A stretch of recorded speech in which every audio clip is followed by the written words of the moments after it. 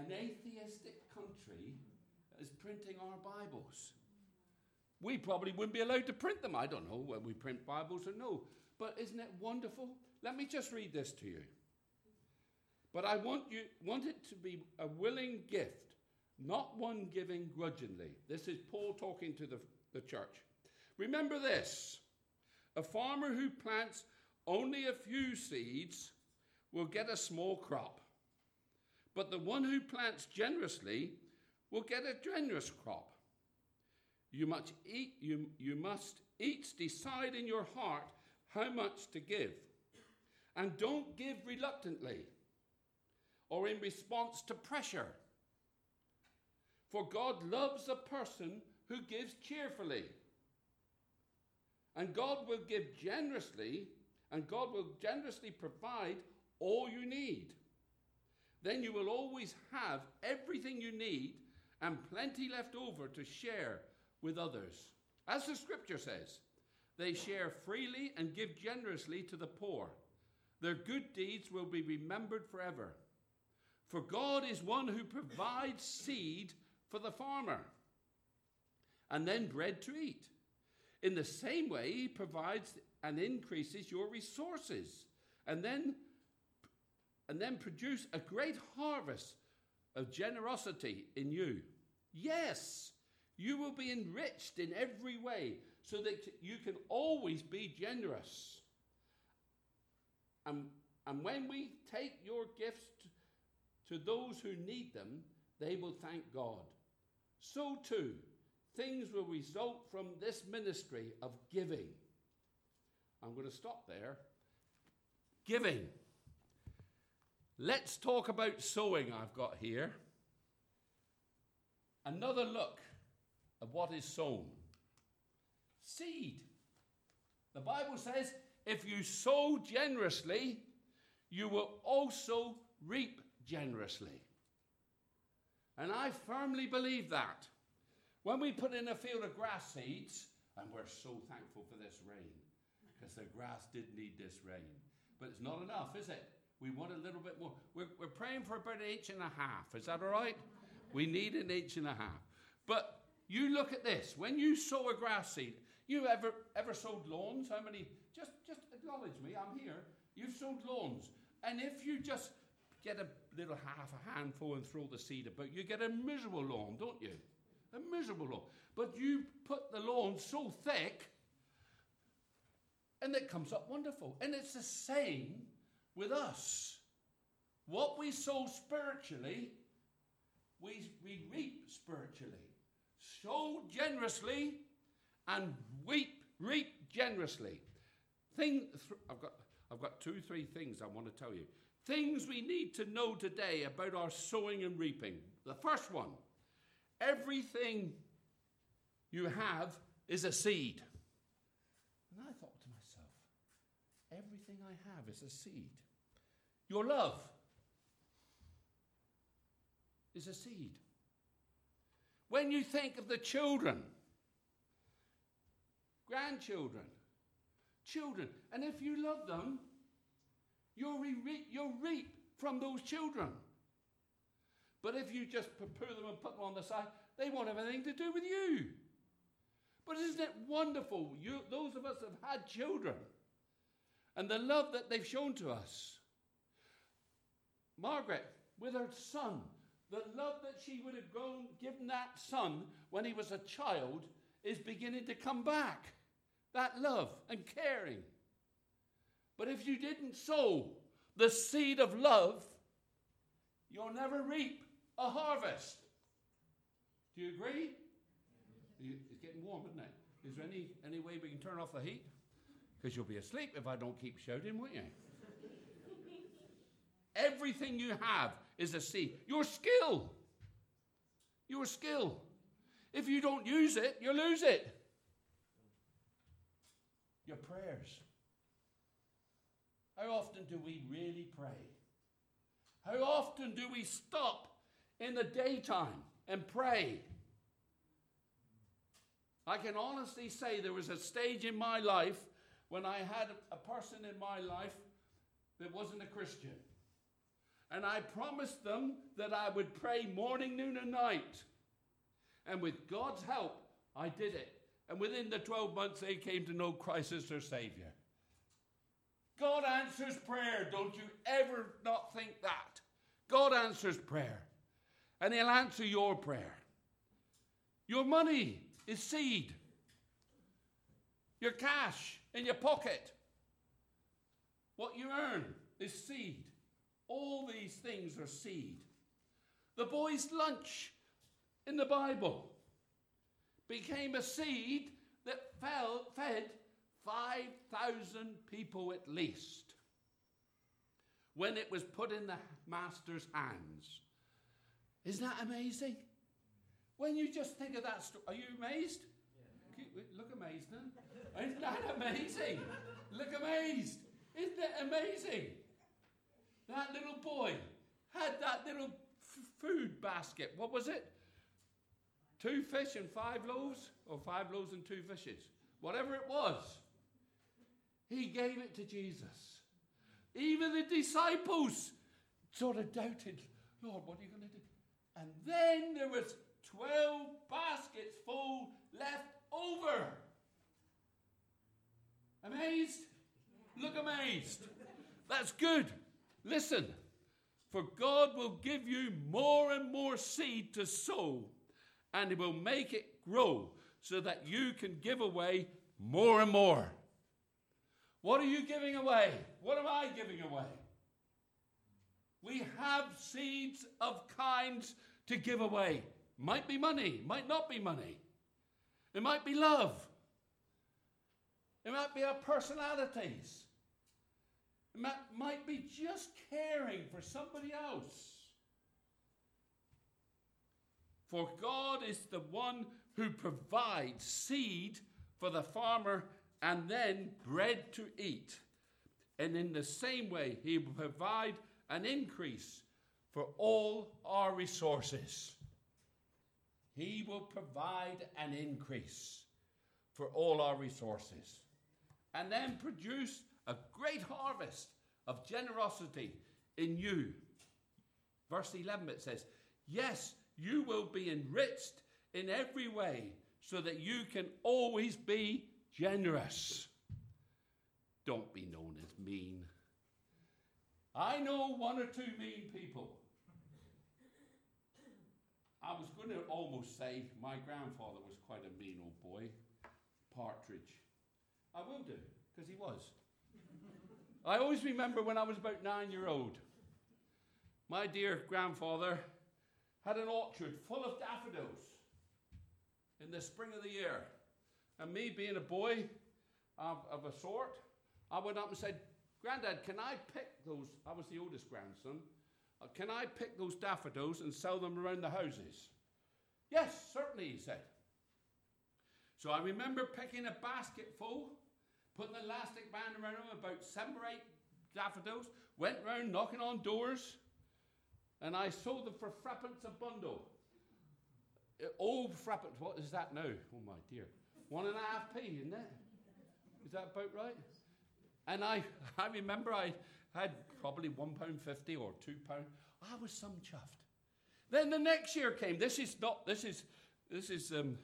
the person not very generous this time, and I was upset. I went to my grandfather. I said, "Lovely lot of daffodils this year." "Oh yes," he said. But he said, "I won half this year." Those daffodils were left there, because I was quite stubborn in those, and they left, and nobody had them. Nobody had any money. But anyway, that's just by the way. But that happens, doesn't it? When you sow generously, you reap generously. When you take the gift to who needs them, this is what Paul says, they will thank God with a loud amen. Have you ever taken a gift to somebody? A cake? Or some beautiful fruit? Or vegetables? And those dear folk really appreciate it.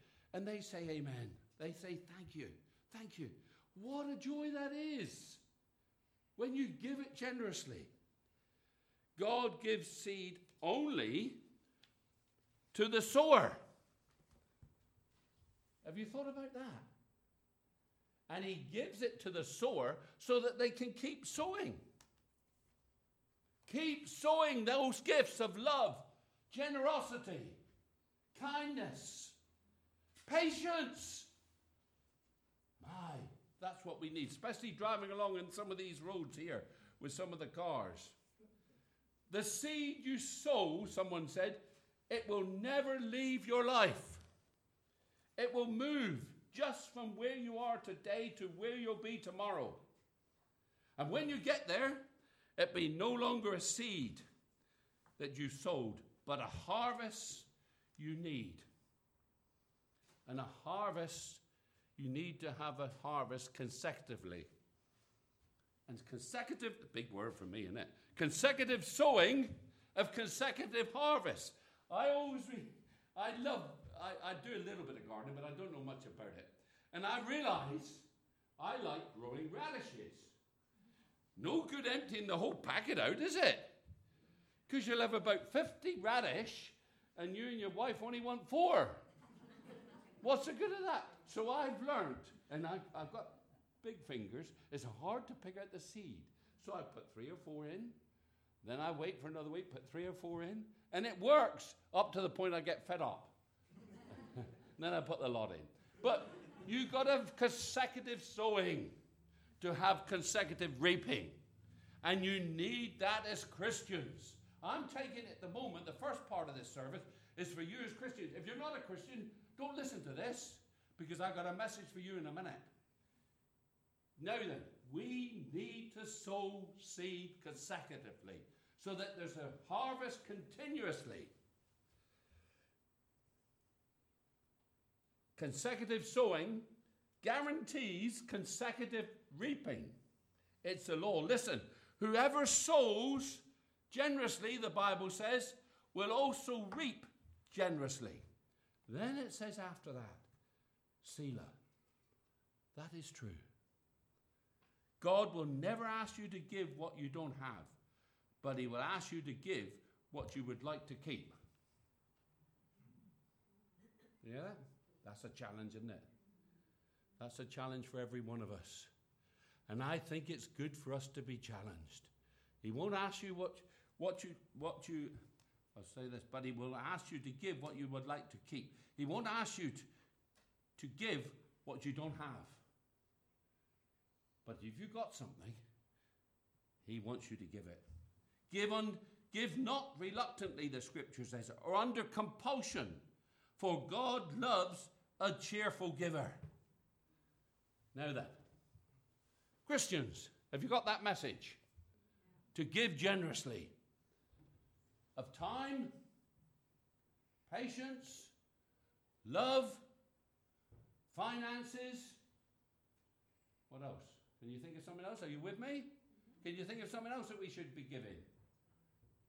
There should be something else. But anyway, let me just go on now a little bit further. This could affect you. I don't know. Jesus tells the story of a parable of a rich fool. I don't know why he called him a fool. Because do you know, only twice in the Bible are people called fools. Once is a farmer, and I can understand that. Farmers can be fools. Working 24 hours a day, 7 days a week, never resting, never having holidays. They're poor old souls. Oh, yeah, right. But at any rate, the fool says in his heart, there is no God.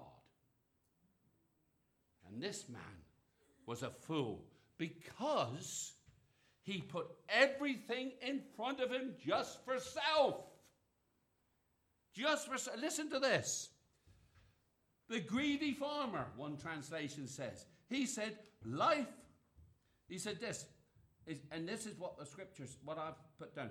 Life is not defined by what you have, even when you have a lot. And Jesus said to the crowd, take care. Protect yourselves against the least bit of greed. This is in the scripture. Take care. Don't get greedy. Nobody likes a greedy person. Nobody wants to be in the presence of a greedy person. The farmer had a very, very good harvest. And I'll be quite honest, If you ever meet a farmer that says to you, this year's harvest is very poor, don't believe him. He's either an afternoon farmer. That means he doesn't get up early enough to get the stuff done, because this summer has been a tremendous summer. We've had a tremendous harvest. There's been chances to make 1, 2, and 3 crops of hay or silage or whatever you call it for every farmer who's on the ball. If he's not up and out, he never ought to be a farmer. The crops of corn have been tremendous. I heard a man say to me, who I know rents a farm, and Savills are the agents. And he said to me, Robert, I've had so many ton of wheat, he said, this year off my ground. I said, don't you shout like that. I said, you must never do that. They'll put the rent up. He said, well, I never thought of that. He said, I said, well, don't shout too much. But they've had a good crop. But the trouble is now they're moaning. There's so much corn about, the price has gone down. Supply and demand. They're moaning. Have you ever met a farmer that moans? Yes. I'll tell you what they do. But if you analyse a lot of these farmers that moaning, half of them, it's their own fault. Half of them, it's their own fault. They don't plan, they don't think, they have £100 and they spend 99.50 pence. They don't put anything away for a rainy day. And you need to when you're farming. You've got to, because one time in 5 or 6 years it'll be a bad time. It isn't all good. But anyway, this farmer had a wonderful harvest. And he said, I've got a terrific crop. I'm going to go and put my crops in the barn, but the barns aren't big enough. There was no planning in those days because he was allowed to pull the plan. There's a planner there, isn't it? I thought you were planning, but never mind. That don't matter. I'm going to use you as a planner now. There's no planning in those days. He could just pull down the barn and pick up a bigger one. So he teared down his barns and built bigger. Then I will get the harvest in. And all okay so far. But then he says to himself, I've done well. I've done well. I've made it. I'll retire. I'll take it easy and have a great time. Oh, my. He was not a farmer from the southwest. He must have been up in the middle, up in the flat country somewhere. Then God came in. And the warning came. You fool. Tonight you're going to die. And your barn full of crops, who will get it? And that's what happened. When you fill your barns with self, and not with God's plan, have you ever stopped and just thought for your life? Have you just gone on through life? I don't know. There might be 1, there might be 2, there might be half a dozen people here today have gone through life, self, and no thought of God. But God is in control. Mr. Hill said, I've forgotten your Christian name. Ray Hill said this morning, God is still in control. We used to sing a little song, God is still on the throne, and he will remember his own.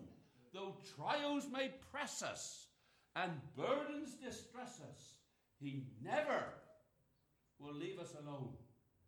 God is in control. And one day, God is going to call you home. Do you know him as your personal Savior? Don't rely on Christian godparents or grandparents or mothers and fathers. Don't rely because you're a Christian that your grandson or granddaughter is going to become a Christian. Pray for them every day. Pray for them every day. They need our prayers. We want to see you. I want to see you in heaven. I want you to come up to me when you're there and say, Partridge, I remember when you shouted at me.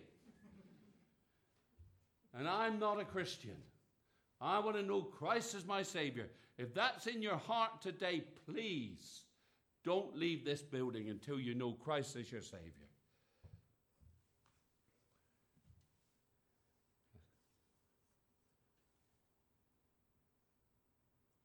Do you know him as your Savior? He's waiting for you. The Bible says today is the day of salvation. And in a verse in Timothy, and Titus, it says these words: the grace of God that brings salvation. It's only the grace of God. Nothing I can do, nothing I can say. The Holy Spirit will work on your heart, and the grace of God offers you salvation to all men and to all women. Psalm 95, verse 7. Today, if you hear his voice, do not harden your heart. One verse. John 3, verse 16. And with this I'll finish. For God so loved the world, and because of his love, we can be part of God's harvest. Do you remember that old song that used to sing, bringing in the sheaves, bringing in the sheaves? You could be a sheave. And I want to bring in sheaves into God's kingdom. I want you to come to know Christ as your personal Savior this morning. Don't put it off. You might have put it off for 50 years or 60 years. Don't put it off now. You might be a lot younger. But God loves you, and he wants you to be his son or daughter. Have you ever been born again? Because that's the way to be born again. There was an old preacher used to keep on preaching, you must be born again. And at the door, one day he was standing, and a dear old man came up to him and he caught him by a hand. He said, brother, why do you keep on saying you must be born again? Because you must be born again, he said. Let's sing. We were going to sing Count Your Many Blessings, and I forgot it, but never mind.